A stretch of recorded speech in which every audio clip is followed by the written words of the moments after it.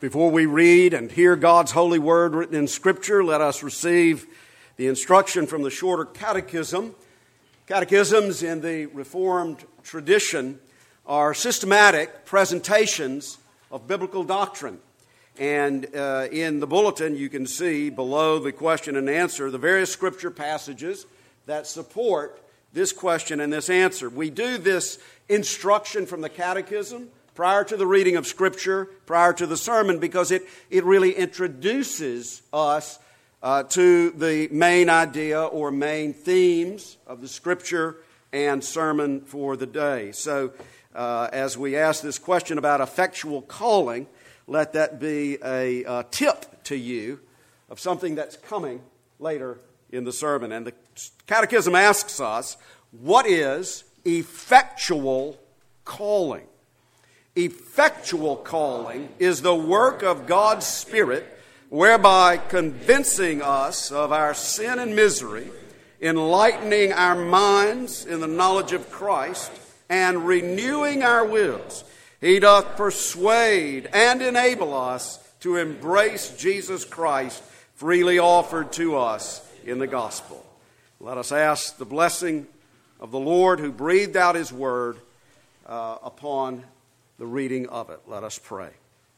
Our Father in heaven, we give you thanks that you are the true and living God who speaks.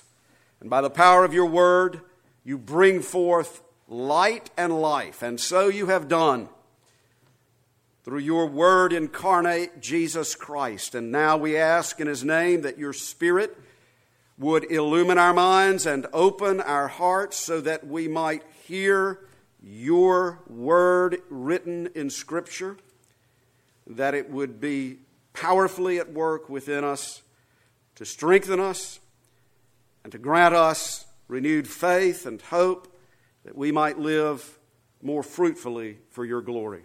Through Jesus Christ our Lord. Amen. The reading of Scripture again comes from Romans 8, beginning at verse 28. We're going to read through verse 30. Let us hear the word of God. It is written,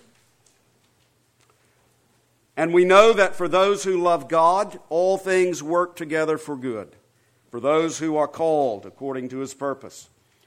For those whom He foreknew, He also predestined to be conformed to the image of His Son, in order that He might be the firstborn among many brothers. And those whom He predestined, He also called. And those whom He called, He also justified. And those whom He justified, He also glorified." The grass withers and the flower falls, but the word of our God stands forever. To His name be all praise, honor, and glory. Amen. I don't know about you, but as we continue to make our way through the great 8th chapter of Romans, I sometimes feel as though I am on a mountain climbing expedition, as in climbing Mount Everest. Now, I think Sinclair Ferguson uses that illustration, in fact, to describe the study of Romans 7, if not the whole book of Romans. But it feels to me as though this is especially the case in chapter 8, because as we make our way up one steep ascent, as it were, we come to a resting spot and we get a glorious view, but we're not nearly to the top, so we have to make our way up the next switchback of the mountain trail, ascending higher, till we come to another resting point at which we get yet another glorious view from a different vantage point, but we're still not to the top, so we begin to make our way up another switchback, up the mountain, onward, upward, in order to gain the ultimate, most glorious view. And so this is how it has seemed to me as we make our way through the great 8th chapter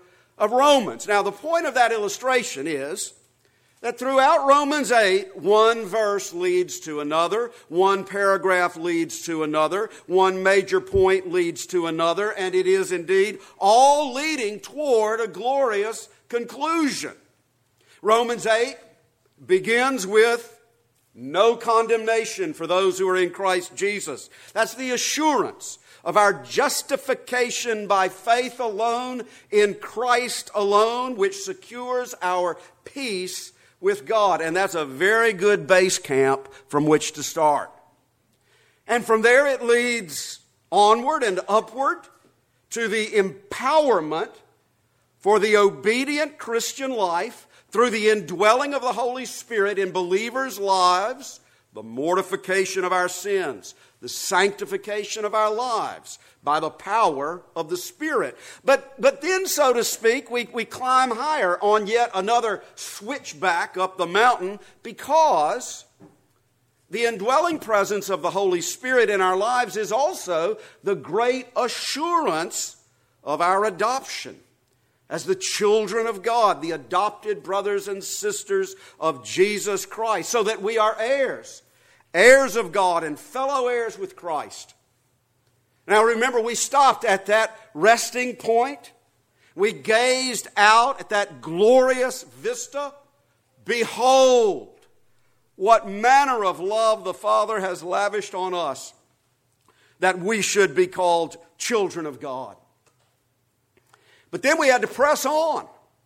And this next ascent was pretty steep and rigorous, because it was along this next switchback that we learned that as the adopted brothers and sisters of Jesus, we are called to suffer with Him. 8:17. And that in this fallen world, this fallen creation which is subjected to futility, which is in bondage to corruption, inevitable suffering, decay, and death, we will experience suffering.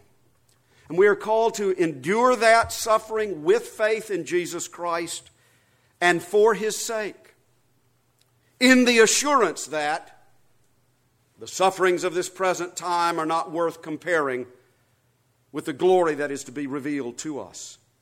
Verse 18. And in the midst of our suffering, the indwelling Holy Spirit helps us in our weakness, even interceding for us from within us with groanings too deep for words. Verse 26. According to the will of God, so that even in time of suffering and weakness, we can be assured that for those who love God, all things work together for good, for those who are called according to His purpose. And that's a good place to sit down and rest for a while, isn't it? In the midst of our suffering in this fallen world, we might ask, did we take the wrong trail? Is the map wrong? Are we headed over the cliff? Are we lost forever? No.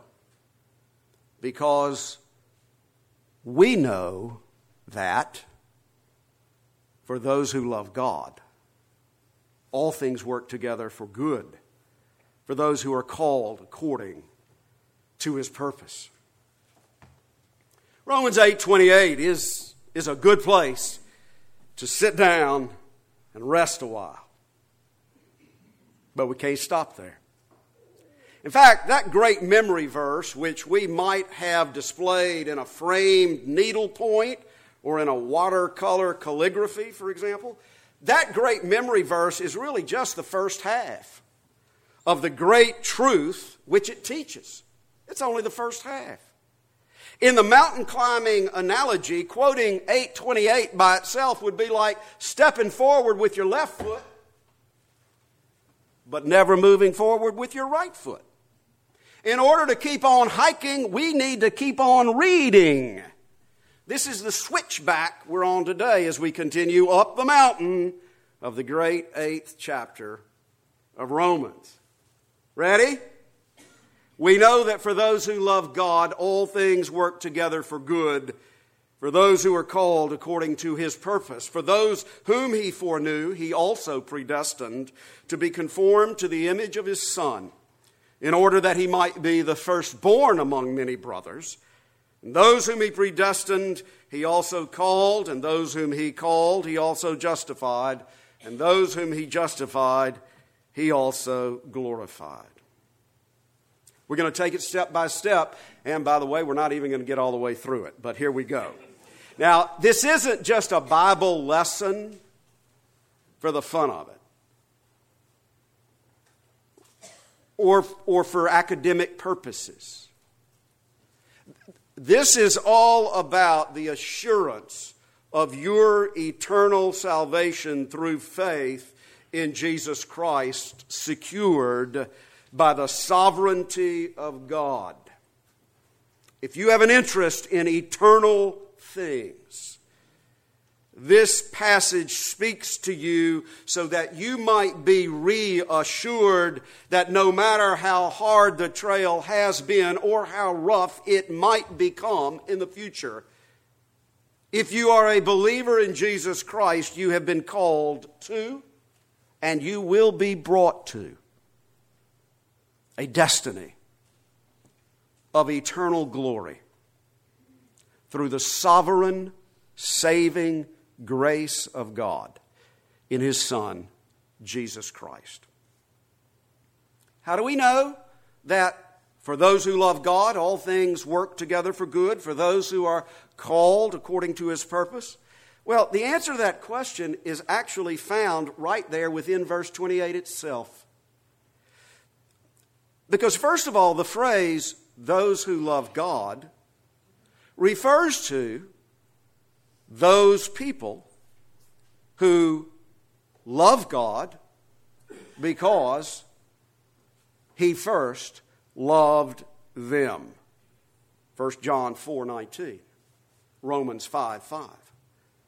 That phrase, those who love God, refers to the people who have had their hearts changed by the Holy Spirit and their minds enlightened and their wills renewed, as the Catechism answer says, so that they love God and seek to keep His commandments out of a motivation of love for God. These are the people who, by the regenerating, that is, new life-giving grace of the Holy Spirit, love the Lord their God. They are the true Israel of God in the new covenant through Jesus Christ.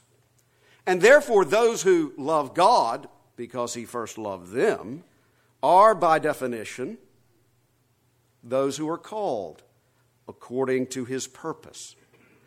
You've got to see these two phrases together. The beginning phrase of 8:28 and the concluding phrase.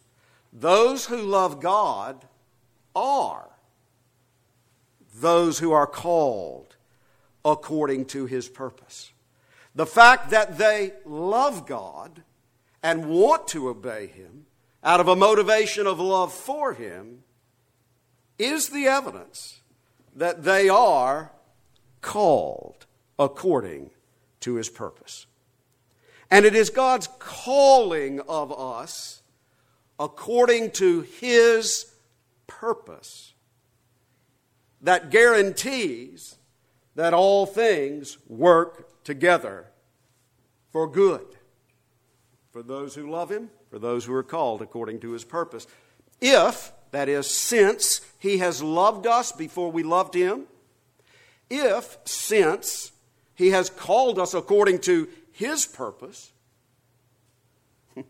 then how could it ever be that His love for us or His purpose for us could ever fail?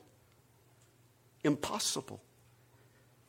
Your eternal salvation in Christ is secured in the sovereign, unfailing purpose of God for your life, who, as Paul wrote to the Ephesians chapter 1, works all things according to the counsel of His will.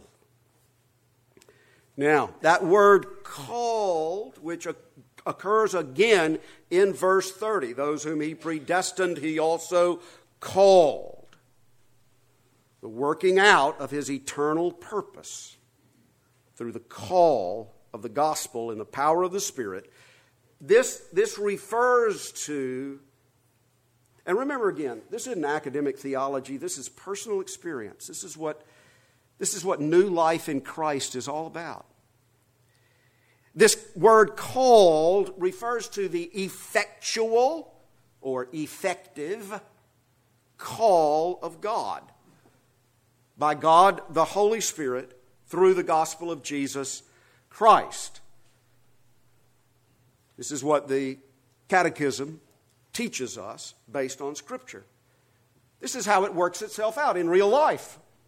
The gospel of Jesus Christ is proclaimed in various ways. People hear it with their ears. And at the appointed time, by the gracious, sovereign, supernatural working of the Holy Spirit, those who are effectually called hear it with their hearts. And by the gracious working of the Holy Spirit, they believe the gospel of Jesus Christ. It happens in different people's lives in different ways and at different times. But that's it. The word of the gospel goes forth, and by the grace of the Holy Spirit, people hear it. Those who are effectually called hear it with their hearts, and they believe and receive Jesus Christ. They are effectively called by God through Jesus Christ, and they come to Christ in faith by the work of the Holy Spirit in their hearts and minds and wills according to His eternal purpose. They are called according to His purpose. Are you a believer in Jesus Christ? Do you sincerely believe in the Lord Jesus Christ, the Son of God and Savior of sinners? And do you sincerely receive and depend upon Christ alone for your salvation as He is offered in the gospel? Do you? We do. If you do, the only possible way that can be true is that God has called you according to His purpose. Listen to these other passages. Romans 1:7. To all those in Rome who are loved by God and called to be saints. They were called by God because they were loved by God before they ever loved Him. 1 Corinthians 1:9. God is faithful, by whom you were called into the fellowship of His Son, Jesus Christ our Lord. It is God who calls us by the power of His Word and Spirit into communion with Jesus Christ for our salvation. 2 Timothy 1:9. God saved us and called us to a holy calling, not because of our works, but because of His own purpose and grace, which He gave us in Christ Jesus before the ages began. Well, there in that verse, 2 Timothy 1:9, as in Romans 8:28, you have the connection between our calling and the eternal purpose of God. He called us not because of our works, but because of His own purpose, which He gave us in Christ Jesus before the ages began. And then in language which comes straight out of the Old Testament, echoing the Old Testament definition of Old Covenant Israel, but applying it to believers in Christ, the New Covenant Israel. 1 Peter 2:9 says, you, believers in Jesus Christ, are a chosen race, a royal priesthood, a holy nation, a people for His own possession, that you may proclaim the excellencies of Him who called you out of darkness into His marvelous light. Now that we've seen that believers are called according to God's eternal purpose, we may ask, What is the eternal purpose of this calling? Why has God called us? And that answer comes to us in two parts, right here in verse 29. That's why we got to keep on walking through this passage. First, God has called us, He calls His people according to His purpose. One, that we might be conformed to the image of His Son. This takes us back to Romans 8:18, the glory that is yet to be revealed to us or in us. This takes us back to verse 17, which says that we shall also be glorified with Him, Christ. This points us to verse 23, which promises us the redemption of our bodies, the fullness of our salvation, a glorified body in the renewed creation. Philippians 3:21 reminds us that we await a Savior, the Lord Jesus Christ, who will transform our lowly body to be like His glorious body.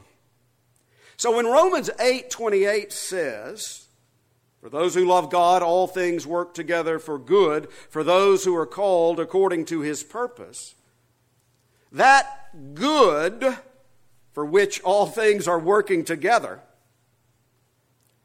has not so much to do with the temporal benefits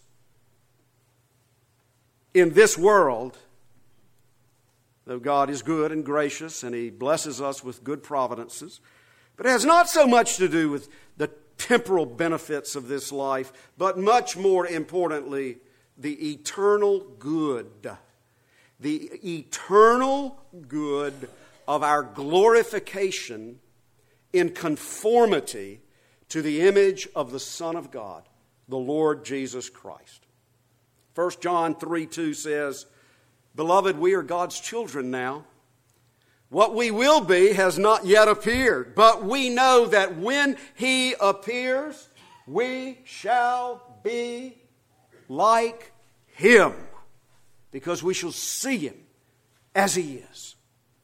And when we share in Christ's glory with Him, then Romans 8:28 will no longer be a memory verse, but a glorious reality. Having shared in Christ's sufferings in this world, we will share in His glory in the world to come. But that is only the first part of the eternal purpose of God in our salvation. Ian Hamilton touched on this last Sunday. The absolutely ultimate and supreme purpose of God in our calling is not merely that we should be saved and glorified, but beyond that His Son, Jesus Christ, would be glorified as the firstborn among many brothers. Now that word firstborn is figurative, sometimes used as a title, the firstborn, meaning preeminent. As Charles Hodge commented, the head and chief among and over that countless multitude who through Him are made sons, children of God. So the idea here is that as that great multitude which no one can number, from every nation, from all tribes and peoples and languages, stands before Jesus Christ in His glory, conformed to His image, we will reflect His glory perfectly as His image appears in us as in a mirror, and thus His glory will be magnified and exalted above all, so as to proclaim throughout the infinities of eternity, through us, "Behold, the glory of the Lamb, the crucified and risen Savior at the right hand of the Father. See how great and glorious He is, that He alone could and would redeem such a multitude of lowly sinners and conform us to the image of His glory. Salvation belongs to our God who sits on the throne and to the Lamb.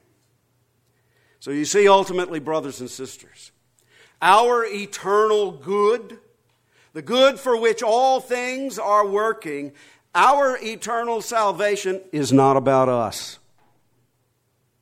It is about the eternal glory of Jesus Christ, the Son of God. And this is the ultimate purpose of God. The God who has called you according to His purpose, the purpose of our calling, which cannot fail.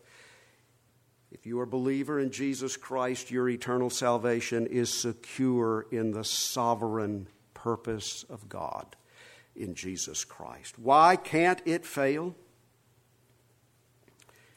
Because, as verse 29 says, those whom He foreknew, He also predestined to be conformed to the image of His Son, in order that He might be the firstborn among many brothers. Our salvation, for the glory of Jesus Christ, is rooted in, flows out of the infinite depths of eternity past before time began. Those whom He foreknew, He also predestined. That word foreknew does not mean merely to know in advance, as in knowing the future. As we say, from a human perspective. Rather, it has the richer, deeper meaning rooted in the Old Testament meaning of the word know, which means love. Personal love. That is, to know with special interest, delight, affection, and action. It can, of course, refer to the particular love between husband and wife. Adam knew Eve, his wife, and she conceived. But it also refers to God's special, particular, covenantal love for His chosen people. Genesis 18:19 says that the Lord knew Abraham, meaning that the Lord had specifically chosen Abraham and entered into a covenant with him. When the prophet Jeremiah received his calling as a prophet, the Lord said to him, "Before I formed you in the womb, I knew you." Jeremiah 1:5, meaning that He, the Lord, had chosen Jeremiah, called Jeremiah, decreed His purpose for Jeremiah, pledged His faithfulness to Jeremiah, yes, loved Jeremiah before the Lord had formed him in the womb. The Lord spoke to the people of Old Covenant Israel through the prophet Amos. "O people of Israel, the whole family that I brought up out of the land of Egypt, you only have I known of all the families of the earth." Meaning that the Lord had entered into a covenant only with Old Covenant Israel. The Lord had set His electing love only upon Israel. The Lord had chosen only Old Covenant Israel out of all the nations of the earth to be His beloved bride. Hosea 3:5 speaks the word of the Lord to Old Testament Israel, saying, "It was I who knew you in the wilderness." Meaning it was I, the Lord, who cared for you, provided for you, guided and guarded you, loved you, Old Testament Israel, in the wilderness. Yes, this is about the doctrine of unconditional election. And in Romans 8:29, those whom He foreknew means those whom He foreloved, those upon whom, in the realm of eternity past, before time began, the Lord had set His special, electing, redeeming love. And because He foreloved His people in Christ, He also predestined them to be conformed to the image of His Son. Paul says exactly the same thing. The Holy Spirit, through the pen of the Apostle Paul, in the letter to the Ephesians, says exactly the same thing. Ephesians 1:4 assures believers that God the Father chose us or elected us in Christ before the foundation of the world. That is His foreknowledge or forelove of us. And then in the course of time, God works out His eternal decree in our lives as we hear the call of the gospel, believe it, and receive our justification with Him through faith in Christ and our adoption by the Spirit as His children in Christ. And all of this works together to guarantee our glorification with Christ for all eternity, to which we have been predestined. Again, Ephesians 1 makes precisely the same point. In Him, in Christ, we have obtained an inheritance, heavenly glory, having been predestined, listen, according to the purpose of Him who works all things, according to the counsel of His will, so that we might be to the praise of His glory. There it is again. Ephesians 1, Romans 8:28, they echo each other. God works all things according to His purpose, according to the counsel of His will, working out in our lives His call to salvation because He has foreloved us and has predestined us to share glory with Christ, to share in Christ's glory, and be to the praise of His glory. There it is, the unshakable, eternal security we have in Christ, because God works all things according to the counsel of His will. In the counsel of His will, He has chosen and predestined His people in Christ to a heavenly inheritance, so that we might be to the praise and glory of Christ. The goal of our salvation is to bring eternal glory to Jesus Christ. And therefore, God's promise and purpose cannot fail, because He will not fail His Son. That's how secure you are in Christ. Therefore, from the depths of eternity past into the infinity of the eternal future of glory, we have the assurance that through faith in Jesus Christ, we are eternally secure in the sovereignty of God's purpose for the glory of His name. Let's stop and rest there for a while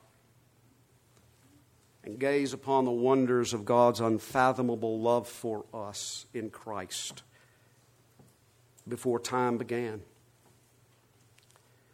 and His purpose for us, to which He has called us and for which He called us, that we might be to the praise and glory of Jesus Christ, reflecting His image for all eternity. We'll stop and rest here for a while. Lord willing, we'll start climbing again next Sunday. To God be the glory. Let us pray. Our Father in heaven, we are thankful for the glorious gospel of Your Son, Jesus Christ, in whom we rejoice.